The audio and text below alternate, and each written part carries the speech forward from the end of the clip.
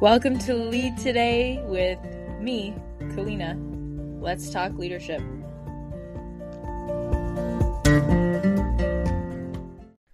Welcome back to another episode of the Lead Today show. I'm excited to join you today because I don't have a live guest, but what I was thinking about is I've been reading this really powerful book, and I thought, if I'm not going to share about a live guest, I can still share about someone's work that I think is brilliant. And unfortunately, this person is no longer alive, so there was no chance to have an interview with him. But the good news is we can chat about his book. I think that books have such a powerful way, whether you're talking about fiction or nonfiction, they have such a, first of all, in writing my book that's almost complete, this has been years of distilling this content, and I've heard both ends of the spectrum. Some people write a book in a couple days, in a couple hours. Other people, put their line in the sand and they really want perfection. And I've seen, the evolution of my book. And so when I think of people putting out a finished copy into the world, there's so much thought behind it. And so I love reading, and I have for a very long time. I started when I was like 4. I had actually set up a library system as a kid in my in my room. I would categorize all my books. I was a super nerd. So this is sort of near and dear to my heart. I don't necessarily want to do a book report, but I'd like to just discuss a bit of my thoughts and sort of some poignant sections that I think you might find useful in this landscape or the time that we're in at the moment. So the book is Man's Search for Meaning by Viktor Frankl, and he was a clinical psychologist born in Vienna in Austria, and he earned an MD and a PhD from the University of Vienna. He's published more than 30 books on theoretical and clinical psychology and served as a visiting professor and lecturer at Harvard, Stanford, and elsewhere. Frankl died in 1997. And what's interesting is that this book, the first part is autobiographical. So it's about his life and a very particular experience or series of experiences when he lived in Nazi death camps from 1942 to 1945. He labored in 4 different camps, including Auschwitz. And so he's really shared some very troubling, honestly, or kind of awakening. They woke me up for sure in reading them. Just honestly horrible. I don't know what other word to share or how to say it, but I think in that, what he means to say is that although in life we can't avoid suffering, we can choose what it means. And that's why, man's search for meaning is this idea that we all search for this bigger meaning and purpose in our lives, and none of us get out of it without some level of suffering, but it's this choice that we make in the meaning. And of course, it's decently convincing, considering what he went through, the fact that he could find meaning and purpose in a way to overcome such a challenging situation and environment of segregation, discrimination, torture. It's, even though it was in 1942 and it's many years later, reading some of these sections, it was as though I was watching, or even it felt like I was watching it in a movie, and it was so painful to consider the amount of separation from their own families, all of their worldly possessions, but also, I'll read you a couple parts, and if you're interested, of course, you can go and get it. There are a bunch of versions. This is a newer one. And then part 2 of the book, so part 1 is autobiographical about his experiences in Auschwitz and other camps between 1942 and 1945. And then part 2 is about his theory that he came up with, and essentially, so it's called logotherapy, and it's his therapeutic doctrine, essentially. So from what he learned he came up with his own theory. And so that's what they talk about in part 2, and it has to do with existential frustration and the meaning of life. And I would say it's sort of, I don't want to say clinical. He references back to his times in the camps in part 2, but I suppose he tries to put a meaning towards suffering and give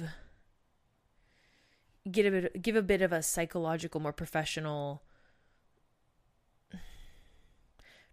take on his own experience and the theory that is related and the meaning of life. And it's I'm just kind of flipping through these pages. Every time any page I look to, there's something painful on, which is just on it, which is an interesting thing. But anyway, I guess if you're sitting there going, how is this relevant to you and what you're going through?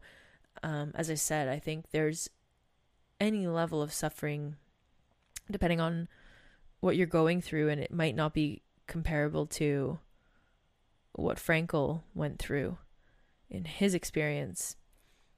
But I think this part, it's on page 44. I think this part explains it well. So, he writes, to draw an analogy, a man's suffering is similar to the behavior of gas. If a certain quantity of gas is pumped into an empty chamber, it will fill the chamber completely and evenly, no matter how big the chamber. Thus, suffering completely fills the human soul and conscious mind, no matter whether the suffering is great or little. Therefore, the size of human suffering is absolutely relative. It also follows that a very trifling thing can cause the greatest of joys.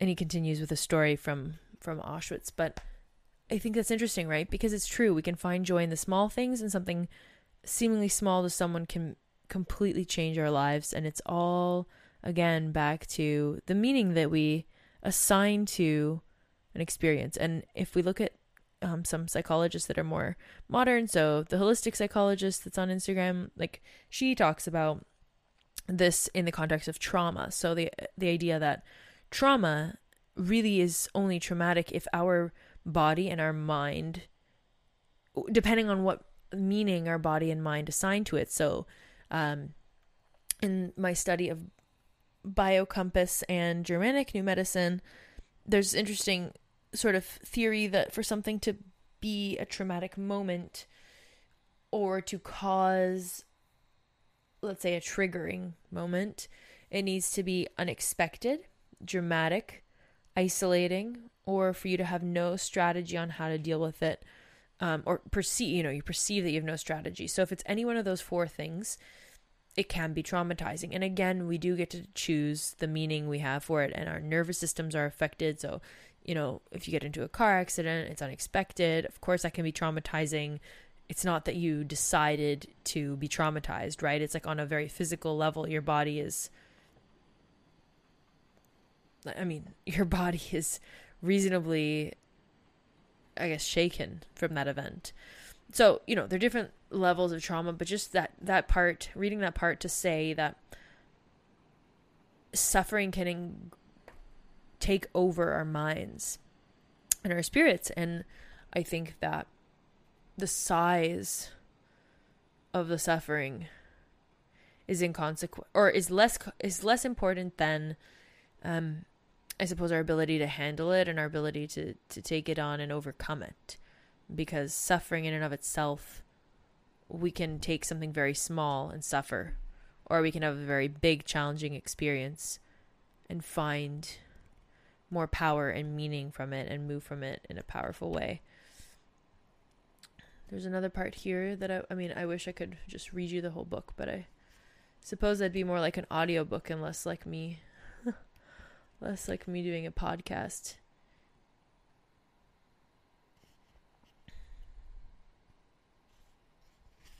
Here's another part that I think is really powerful when it comes to our ability to overcome.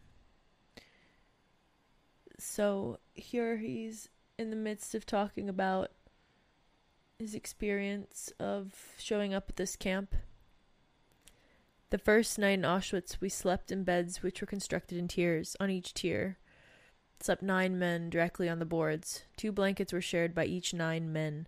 We could, of course, lie only on our sides, crowded and huddled against each other, which had some advantages because of the bitter cold. Though it was forbidden to take shoes up to the bunks, some people did use them secretly as pillows in spite of the fact that they were caked with mud. Otherwise, one's head had to rest on the crook of an almost dislocated arm, and yet sleep came and brought oblivion and relief from pain for a few hours. I'd like to mention a few similar surprises on how much we could endure. We were unable to clean our teeth, and yet in spite of that and a severe vitamin deficiency, we had healthier gums than ever before. We had to wear the same shirts for half a year until they had lost all appearance of being shirts. For days we were unable to wash, even partially because of frozen water pipes, and yet the sores and abrasions on hands which were dirty from work in the soil did not separate, that is, unless there was frostbite. Or, for instance, a light sleeper who used to be disturbed by the slightest noise in the next room now found himself lying pressed against a comrade who snored loudly a few inches from his ear, and yet slept quite soundly through the noise.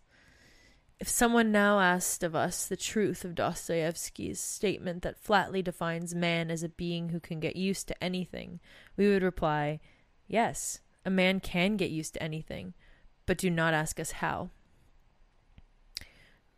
But our psychological investigations have not taken us that far yet. Neither had we prisoners reached that point. We are still in the first phase of our psychological reactions. So he goes on to talk about how they pretty much all thought of suicide as being an option at one point or another. The first phase, they were very curious also. There's another good section. I mean, there's just so much, but I think, so from that section, what I take from it at least is that a man can get used to anything, but don't ask us how. And so they're in these terrible conditions, right? And they're segregated, they're starved, they have to work for free, they're in terrible conditions, they have people regularly being taken away and just burned, right? If they're deemed unfit to work or no longer useful. And yet they're saying, hey, we're in these brutal conditions, and yet, I used to be a light sleeper, but now I can sleep through anything. I used to, want a comfy bed, now I sleep on my boots with 9 other men and no blankets, and I can take it. And I think it's, again, reinforcing the notion that humans are so resilient and put in the most challenging of places. We can absolutely survive. But something that I think is interesting in this book is there's a difference between who survived and who didn't that Frankl notes that I'm not sure he initially maybe sought out to, well, maybe he did, but to me I didn't initially think that this was going to be his finding as a clinical psychologist. Most clinicians are less on the spiritual side of things, but I think what I took from this book is actually that really spirituality is what helped people endure such trying times because they had hope and faith in something more. And the foreword of this book, which was written by Rabbi Kushner, I think encapsulates this idea well, that yes, man can be put through, people can be put through anything or many horrific things, and they will still come out the other side. But people that come out the other side and flourish or are able to regain what they once had and build even further, those people, it seems to be, need to see and find meaning and find purpose in life regardless of their circumstances, or maybe even in spite of them. And so the last sentence of the original version of this book, the rabbi points to in the foreword and says, this is Frankl's words, just to be clear, "We have come to know man as he really is. After all, man is that being who invented the gas chambers of Auschwitz. However, he's also that being who entered those gas chambers upright with the Lord's Prayer or the Shema Yisrael on his lips." Another interesting thought. So, okay, humans can endure all kinds of tragedy and pain. And then we're saying that man is capable of atrocities, right? Man is that being who invented the gas chambers of Auschwitz. So, man is clearly capable of inflicting pain, misery, suffering on a fellow human. But at the same time, when we're in dire straits like that, we do look to the Lord, or we look to God, we look to the universe as a means of finding peace, a mean of finding a way to find, perhaps meaning, but to me, it's peace, right? In the last moments of our lives, we're looking up and saying, God, please bring me peace in this moment. And we see it in big moments in our lives, whether we're religious or not. There's sort of these rites of passage and moments where we want to be in community, want to be seen by community and held in that ritual, whatever your religion or even non-spiritual affiliation, but we as humans congregate to these sort of peak moments. And I think it's interesting, many people will shy away from spirituality because of perhaps religion, organized religions, and what they think about institutions. But when we look at it on a deeper level, the question to me becomes, have you experienced maybe not a miracle, but feeling like this humbling moment that you're smaller than, everything in the world? It's like, for me, it's watching a sunset or being at the ocean, where I just get this sense of, looking at the night sky also, like when you just see all those stars and it's like you're just this little blip, right? Or being in the Swiss mountains, or even a rolling countryside in Canada, just so much land. It's completely vast and you're just this little person. I also feel that when I'm flying many times. So for me, in this search for meaning, remembering that I'm just this blip in the universe, in this, what's existing right now, but also the, millions and perhaps billions of years that came before me. I'm such a small moment in time. This podcast is such a small moment in time. And as humans, we have the capacity for both goodness and evil, and it's really a choice. And often when we, in our most challenging moments, I think we do look to God or spirit, God, just get me out of this one situation. God, please just heal my sick, dying mother. We do look to God, and we do look to faith for our most trying moments, when we're most scared, when we're most challenged, when we need hope. And I think believing in something bigger than ourselves and bigger than our own ability to control our fate, I think can be really useful. And that's not to say that we can relegate responsibility to a higher power, right? It's not like, oh, okay, so nothing I do matters and I'm just going to put it to God. Yeah, that's fine. I don't need to care about anything. No, that's not the case. The idea is that, and I always love this quotation, like the wisdom to know the difference. Knowing the difference between what's in our control and what we need to give to, the universe, or just put out of our minds, knowing that we can't control all pieces of the puzzle. And so this book is fraught with references to, in my opinion, God. And I think that if you have interest in understanding the existential vacuum, which is this idea that we're sort of haunted, as Frankl says it, haunted by the experience of their inner emptiness, a void within themselves. They are caught in that situation which I have called the existential vacuum. So it's this idea that we're sort of lost within ourselves and empty within ourselves. And I think this is written a decent amount of time ago, but I would say this is still sort of a problem. He even mentions Sunday neurosis, which is this idea of when you have nothing else to do on a Sunday, right? You're kind of like depressed with yourself when you're not just rushing around and being busy. A lot of us, I think, rely on busyness to fill the void, to make sure that we don't feel the pain. And if we are feeling the pain, then perhaps on the weekend we numb out so that whatever substance can take away that feeling of emptiness. And I think that that's what we do in life. We sort of, it's actually funny, this reminds me of a moment.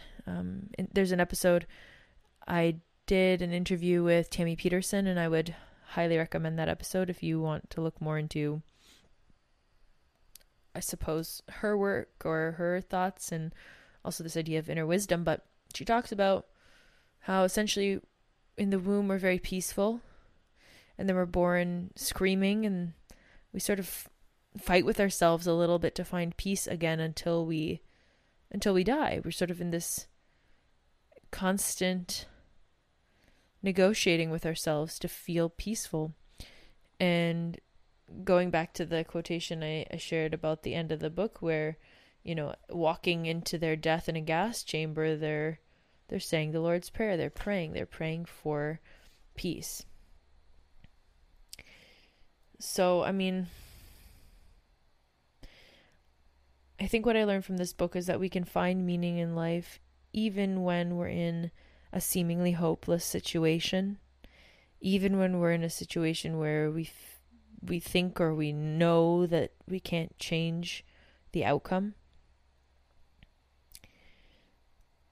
I think we can use that as fuel. And that doesn't mean that we need to be happy all the time. It doesn't mean that right after a tragedy or after some sort of failure or a loss, we just spring right back into action. I mean, that's definitely not it. But I think that if we can find meaning from things that don't necessarily go how we envisioned, or shocking situations, if we can find something, if we can create a meaning that's useful for us in moving forward, writing out the story in a way that helps us to process it, then I think that that's the best bet that we have. And it's interesting because Jordan Peterson's work, he has a whole course, I think, on essentially that, like writing out your life story in a coherent way so that you have a cohesive dialogue in your mind, and that you can share, but that you are clear on about your life, about, I did this, so then I did that, and this occurred, and so then that's what it meant to me, and therefore I went and did such and such, like whatever. My parents got divorced, and so that led me to become very independent and be flexible to move around. And then in my early 20s, I was able to travel around because I was used to being on the go, and I was very adaptable. And I grew up at my father's business, where then I was able to learn entrepreneurial skills. So then I started a business of my own, like really creating a cohesive dialogue about your life so that there's meaning to it. Because otherwise it's a series of unfortunate events that have no cohesive dialogue. I mean, the more I think of it, that's probably why people write autobiographies, published or not. I think it's why people want to see themselves immortalized in a sense, because it makes their life have meaning. Whatever they sacrifice, their time, their energy, time away from their family, or perhaps even a dangerous profession at times, it allows them to feel that there was meaning in it. And maybe they get a statue in their honor, just to immortalize them further, which is obviously just a trinket. I'm talking about a deeper meaning from perhaps even a soul level or in your heart, but certainly, most certainly in your mind, where you feel that you have created a cohesive meaning for your life, that all of the pain and suffering that your story up until today has brought you, all of that pain and suffering that you've had wasn't for nothing. You didn't survive and move past those things to simply continue being the same, right? And so actually Joseph Campbell's work is also fascinating when it comes to this, because his hero's journey effectively says that we need to go through trials and tribulations in order to come out the other side on a new day as this hero, right? I mean, we start this lowly young person and we need to go through all of these trials and tribulations to become the hero. And we can go through multiple heroes' journeys, and we can have many different mentors along our different journeys. And once you conquer one thing, of course you need to conquer another. So that's life, I suppose, a never-ending unfolding of journeys and of mastery or competency. And the bedrock of that in our minds can be this dialogue or this story from, I went from here to there, to there, to there. When we can cohesively speak through that, especially the most challenging moments of our lives, the pain and suffering that we would write in the part 1 of our book, right? If you were going to write a book like Man's Search for Meaning, and the first part was autobiographical, right? What is your biggest suffering? And again, perhaps it's not on the level of Frankel's or any of the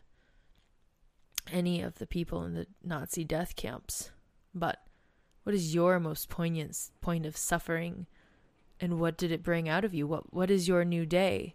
And if you're in that suffering right now, knowing that it's for something, if you're in the biggest suffering of your life, knowing that it's bringing you to your new day means that it's worthwhile to keep going, right? Because if you decide that it's all over and you're going to die or you're going to fail, then, well, that's 100% chance you're going to at some juncture.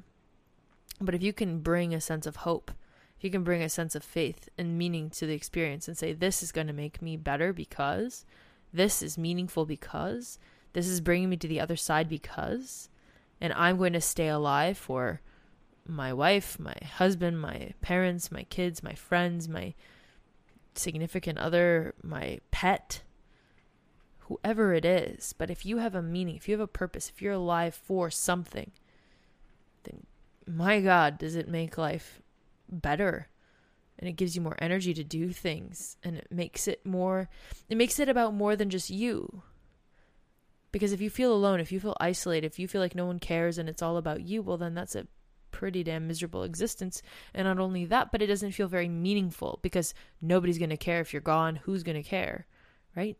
But if it's, oh, you know what, there's meaning because of my, not just a broad community. I think it needs to be very specific, right? Because if we speak in generalizations, the motivation fades. But if you're staying alive for your kid, for your parents, for your friends, for your sister, for your dog, for your job, I mean, some people find huge meaning in their jobs. So figure out the things that you're here for. Why are you here? Why are you getting out of bed? What is it that makes life worth living? What's the meaning behind it? I think if we can ask that, and there's another part of the book where Frankl speaks to curiosity and how curiosity is a natural reaction to an uncertain or weird scenario. So if you find yourself in an uncertain or fearful or new scenario where it's the unknown and you don't necessarily know what's going to happen, which, let's face it, that's everyday life. We're in a bunch of uncertain scenarios every day. Then if that's the case, I would offer up that perhaps the solution is to bring curiosity to the table and ask yourself why.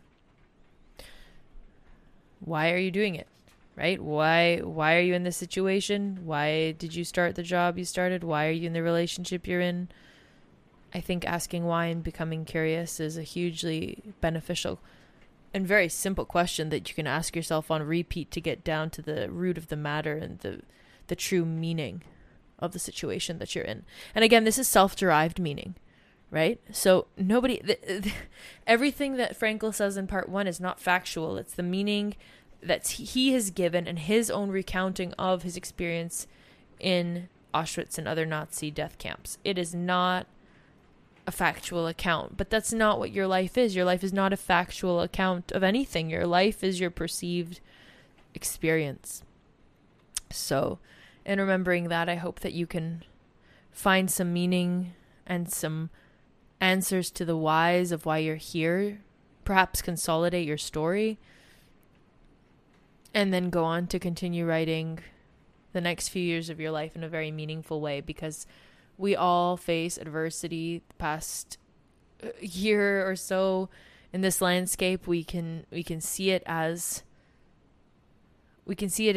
death with no end and no beginning, or we can see it as death to rebirth. And so if things are changing for you right now, if things are challenging for you right now, if there's suffering right now, as I say, find meaning in it, knowing that you are coming out of it with some new skills, stronger, wiser, maybe gentler.